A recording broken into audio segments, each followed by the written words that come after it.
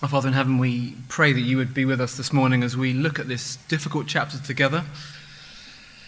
Give us humble hearts, please, that seek to sit under your word rather than to sit over it.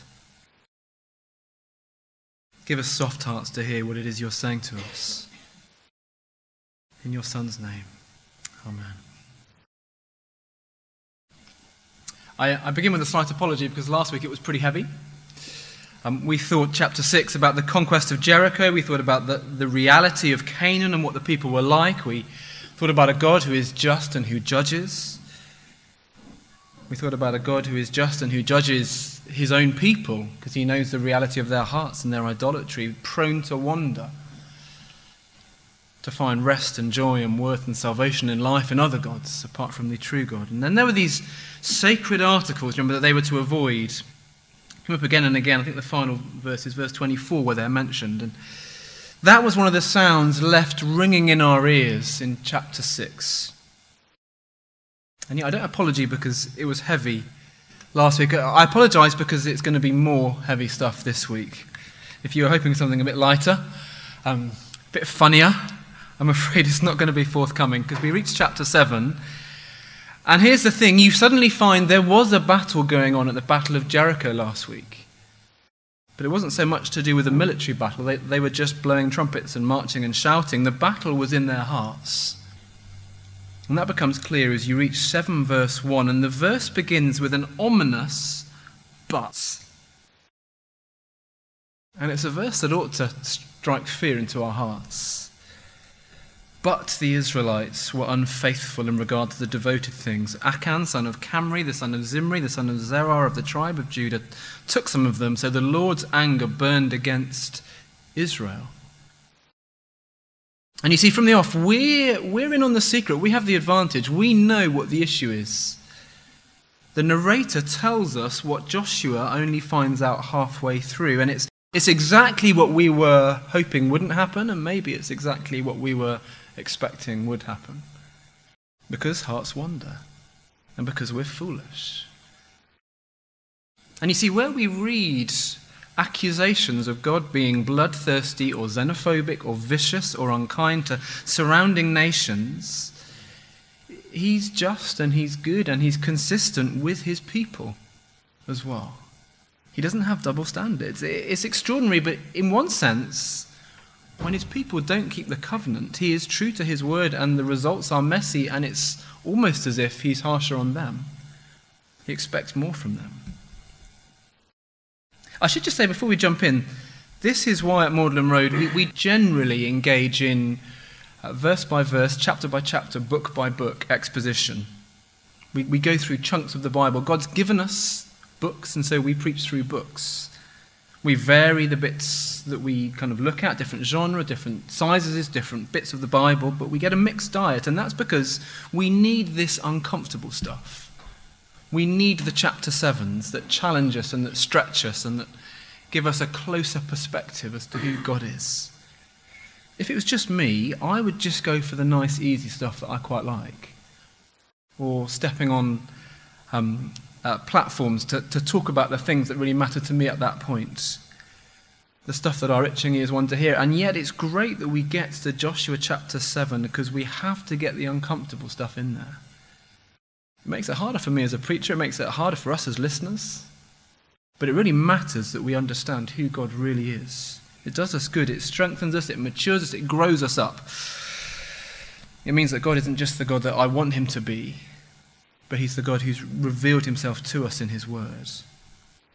And the God who never disagrees with us perhaps isn't actually the true God. So here we are in chapter 7. His people don't keep the covenant. The results are messy. I've got some D's for you this morning. At first one, verse 2 to 5, defeat from the Lord. So they're in the land, and Jericho is something, as Matthew said to the children, is something of a gateway military garrison city. It's been defeated. And the next place on the map is this place called Ai. And it worked well in chapter 2, so they send in the spies to Ai.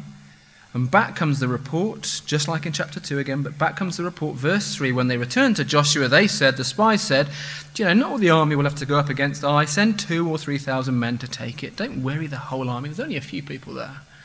Joshua, they're minnows. It's going to be all right. We don't have to worry too much. It's the proverbial Premiership football team who are just hot on the heels of taking some massive scalp in the league, and then midweek FA Cup match against lower league division. They don't take them seriously, and it all goes horribly wrong. And then there is something, I think, of complacency in the report that comes back. Maybe they're thinking it's just kind of clockwork. We just put in the money and out come the results. They're beginning to believe maybe the Lord is with them. They see they're the underdogs, but they have God on their side. He is the one who stopped the Jordan. He is the one who routed Jericho. He is the one we can trust. Maybe they're even beginning to believe their own hype slightly. So this city of Ai, it's going to be fine. Just send a couple of thousand in, you'll be good. But verse 4. So about 3,000 went up, but they were routed by the men of Ai, who killed about 36 of them. That they chased the Israelites from the city gate as far as the stone quarries and struck them down on the slopes. At this, the hearts of the people melted in fear and became like water. Imagine their questions. What just happened there? Lord, if you can deal with Jericho, if you can deal with the Jordan, were you just having an off day? Did you forget the plan of action? Where were you, Lord? Remember verse 1, we know the reason why. They don't yet. We know the camp has become unclean because sin has come in. We know what's going on. We know about Achan. We know that without God they are vulnerable.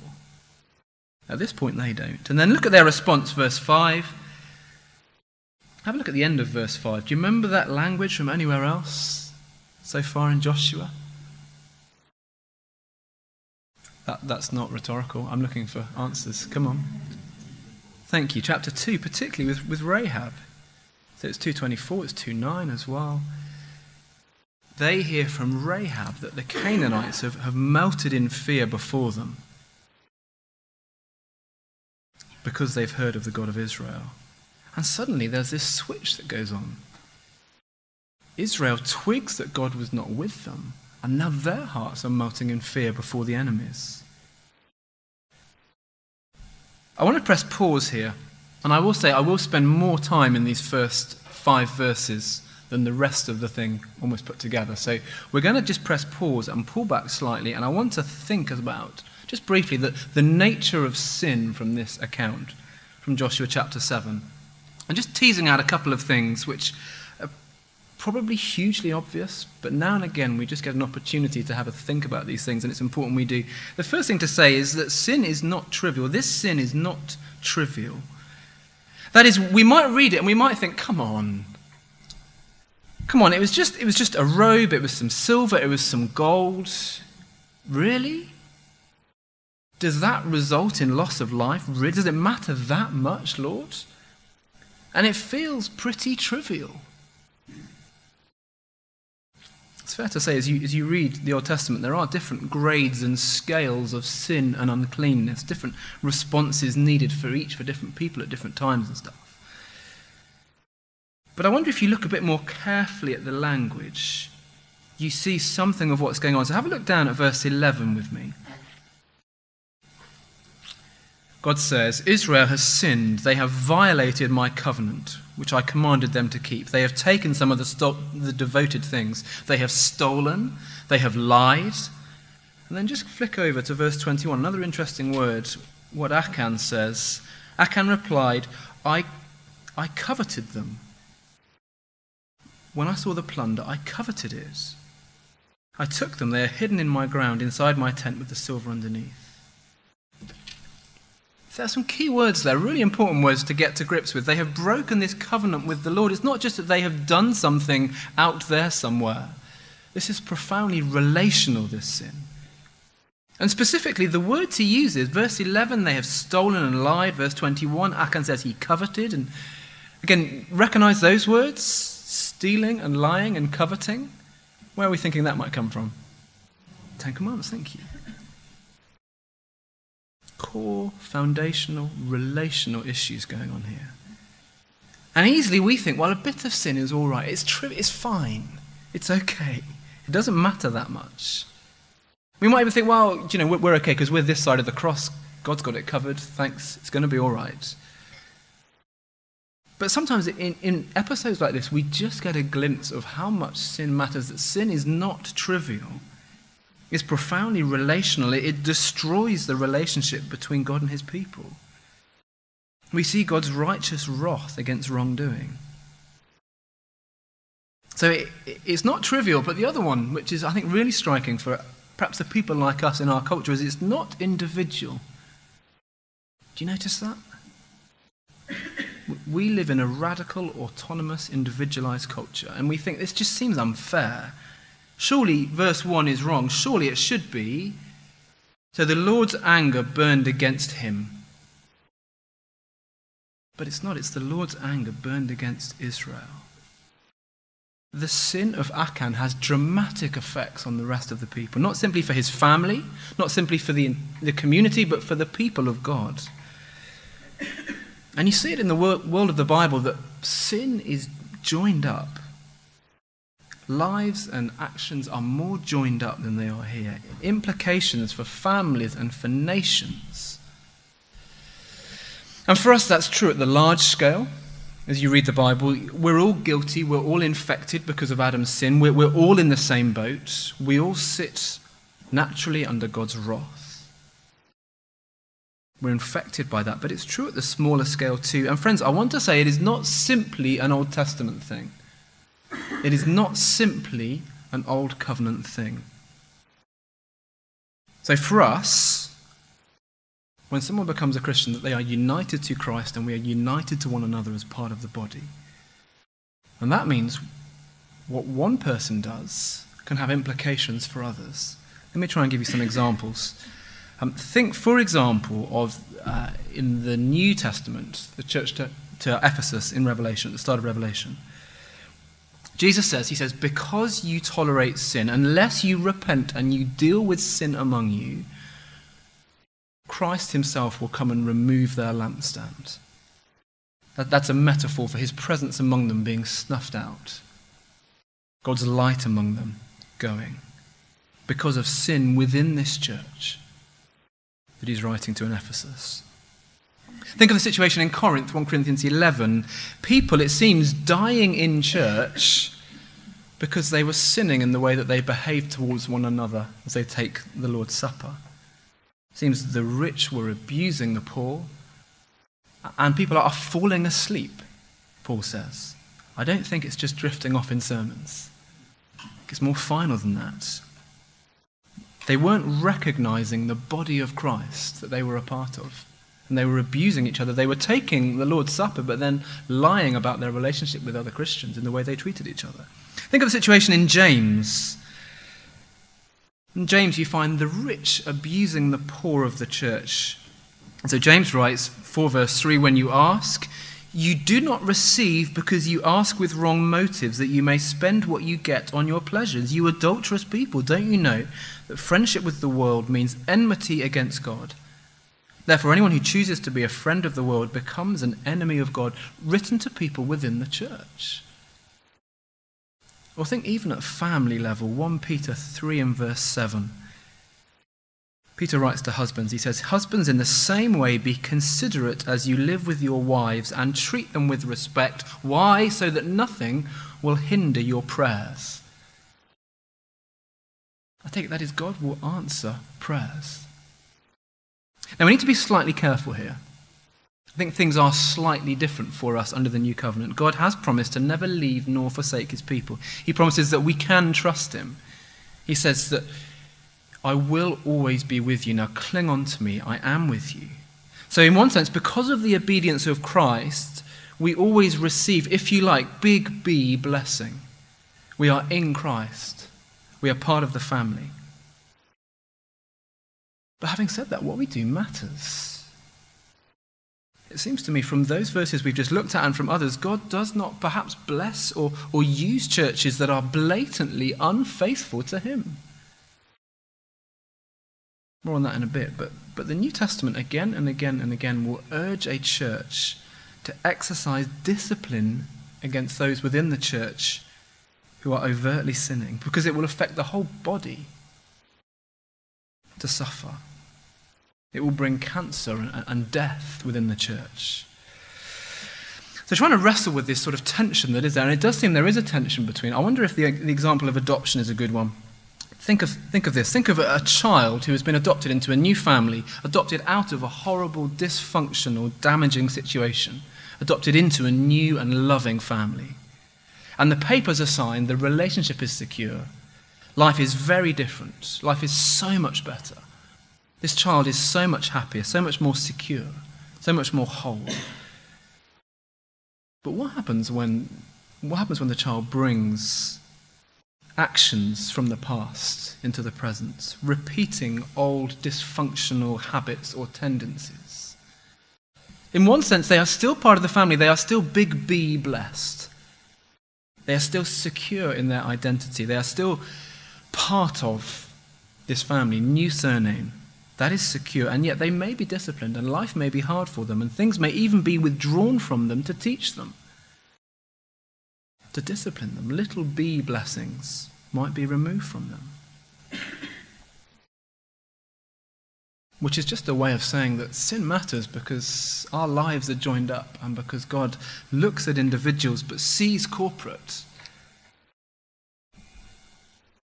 Do we stop being a part of the people of God because of our sin, overt sin even?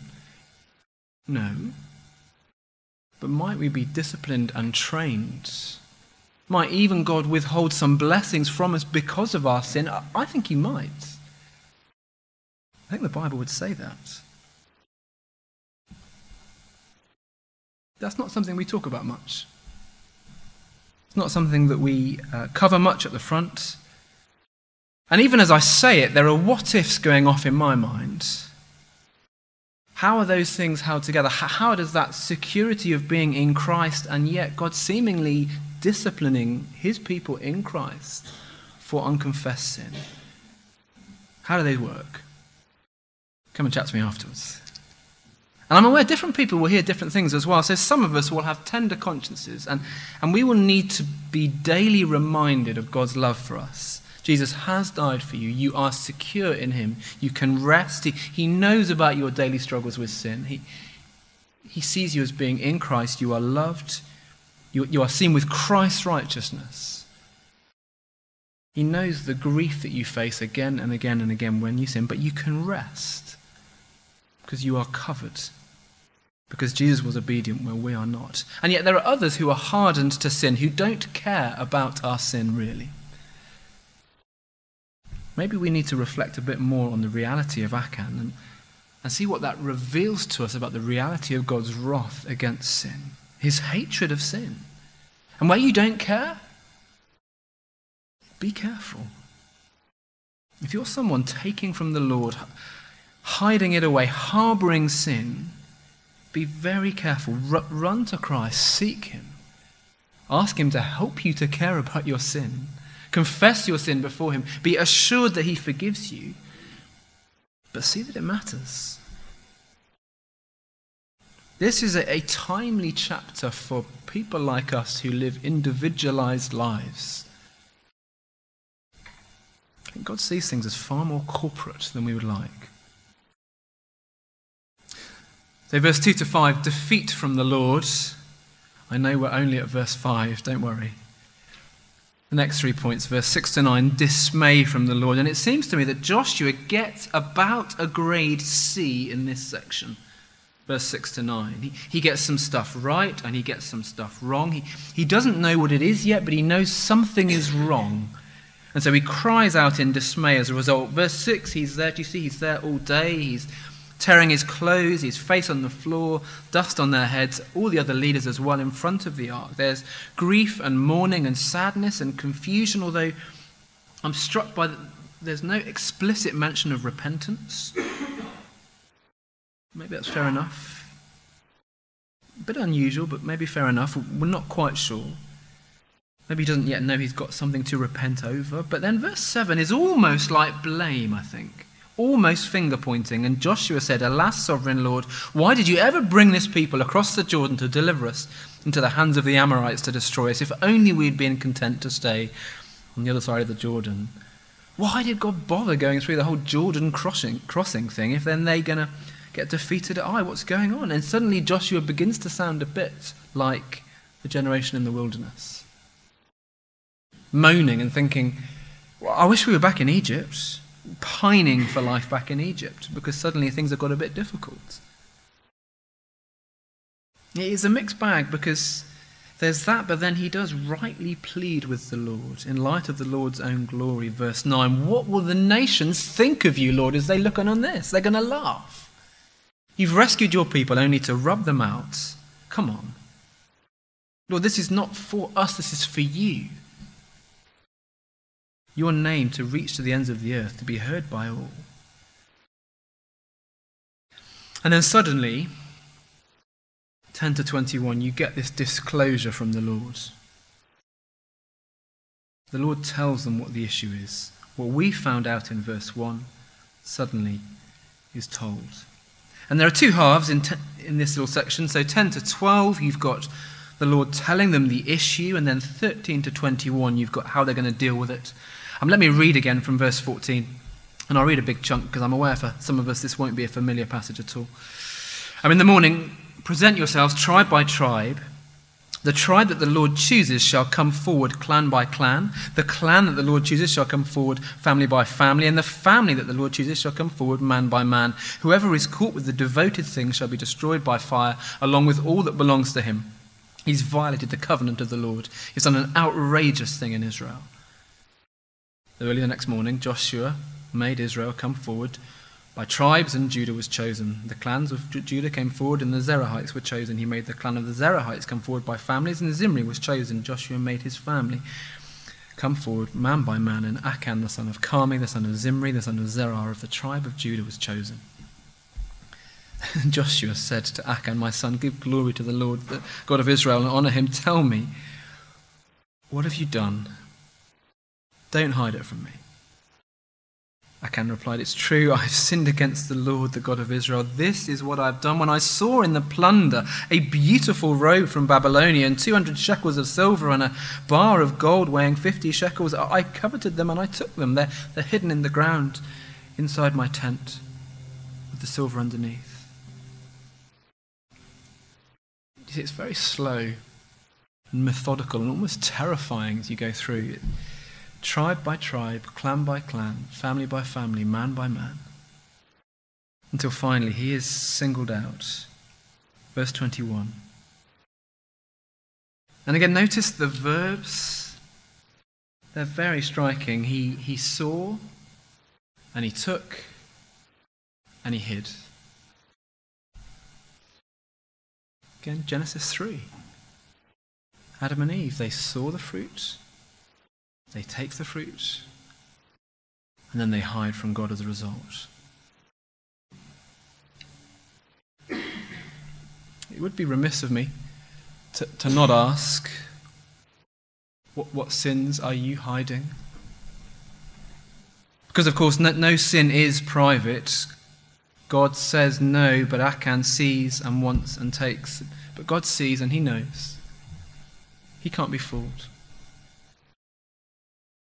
I want to say, if there are things that you need to deal with as a result of this chapter, things that need to happen as a result of this, whether that's confession, whether that's practical action, well, make sure that happens this week. That there is no such thing as a private individual sin.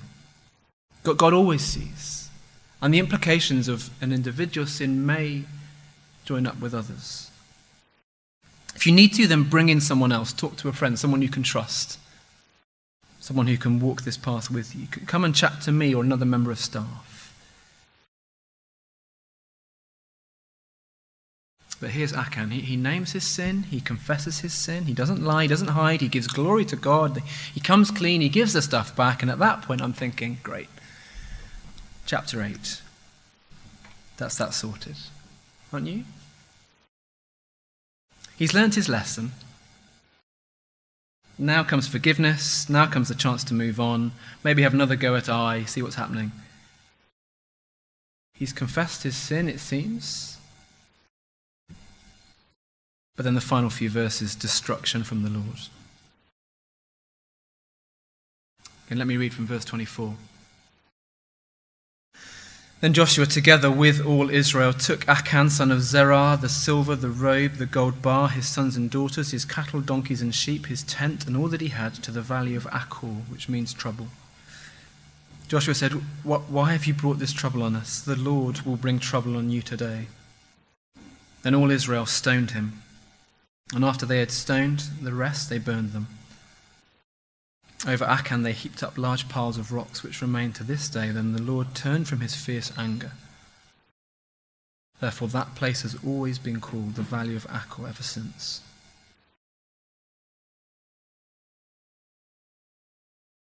The wages of sin is death.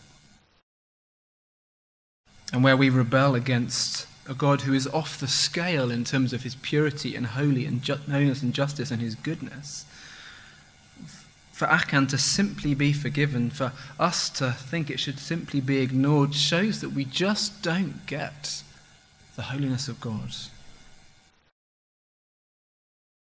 But as he faces the reality of God's justice, so God's anger is turned aside. Did you see that? So verse 1 of the chapter, we begin with anger. The Lord is angry. The Lord's anger burned against Israel. And then verse 26, and the Lord turned from his fierce anger. Do you see, sin has to be paid for. And in one sense, Achan's death is like a sacrifice that turns aside the anger of God. The wages of sin is death. So what do we do with a passage like this?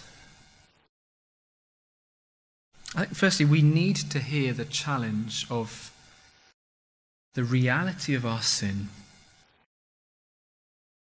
that we can't turn a blind eye to it or harbour it or bury it or whatever. But there's a sense in which, as Achan was, we are to execute our sin. Galatians 5:24, those who belong to Christ Jesus have crucified the sinful nature with its passions and desires. Romans 8:13, by the Spirit we are to put to death the misdeeds of the body. Kill your sin, says Joshua chapter 7. And we might balk at the idea of Achan being stoned and then burned. And we think, what am I reading here? What is this? But do you see, that is metaphorically what we are to do to ourselves each and every day. To kill our sin. Because it matters. Because God is holy and good and just and pure. So as individuals, that there has to be that application from Joshua 7. I think it's important, though, for us to think through corporately as well as a church, how do we grapple with this? I think in one sense, the New Testament equivalent of what's going on with Achan is church discipline. It's not a popular topic, but I take it it's a thoroughly biblical topic. If that's new for you, then there are some passages that we'll look at in home groups, but Matthew 18 is a great starter there. But the basic idea is that people who overtly, persistently, publicly sin and don't repent are to be excluded from the people of God. The language that's used is that they're to be regarded as unbelievers, as tax collectors and sinners, to remove them, to have no fellowship with them. There's a great example in 1 Corinthians 5, a case there of an unrepentant member who was sleeping with his father's wife, presumably his stepmother. And Paul tells them for the whole church together to do this, to remove this person from their midst. Why? One is for the benefit of the person, because if you treat someone like a tax collector and a sinner, then I take it you are telling them the gospel again. Jesus, who hung out with tax collectors and sinners, doesn't mean we just totally sideline them, but perhaps we treat them rather as those whom we assume they are by their very actions.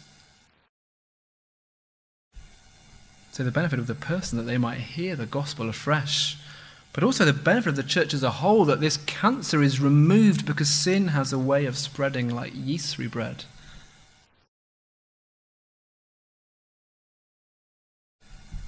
And there are questions we might have in terms of church discipline. Of course, it's been abused in the past. It's a last resort. That seems to be clear as you read the New Testament.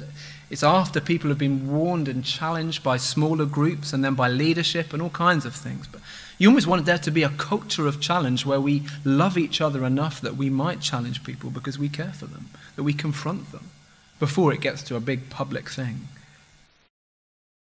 The other practical implication, I should say, is one of the reasons we have membership at Magdalen Road is for that reason, that there is a formal delineated entity that someone can be included or excluded from. It just makes it much more practical and able to do that. If we think discipline is important, and the New Testament seems to say it is, then maybe we need to think membership is important too. In a loose collection of individuals, just kind of a friendly family, it becomes very hard to be clear about these things. I've said before, but I have a friend who says he would never join a church if there was no membership because he knows his own heart and he knows he might need to be excluded from that at some point. The reality of what he's like. So stark passages like Joshua 7 must make us think individually, what do we do with our sin? Are we killing it? Must make us think corporately as well. How do we as a family deal with stuff if, as, when it arises? But it has to make us run to Christ, doesn't it? Profoundly thankful hearts with tears in our eyes to our gracious and forgiving and kind God. Achan died to take away the anger of God from the people of God.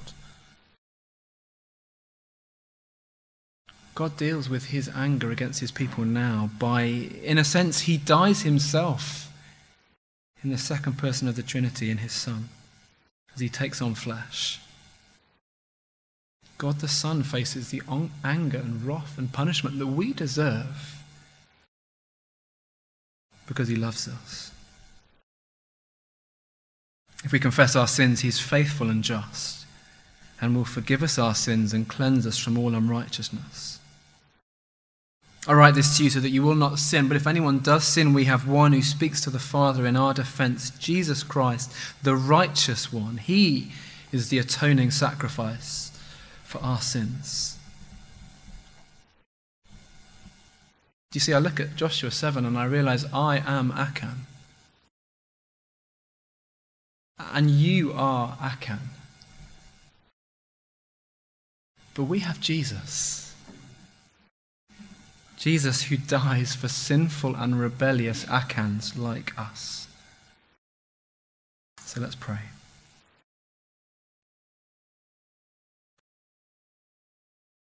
Heavenly Father, for those here who perhaps are hiding sin, who think it's simply private or doesn't matter that much,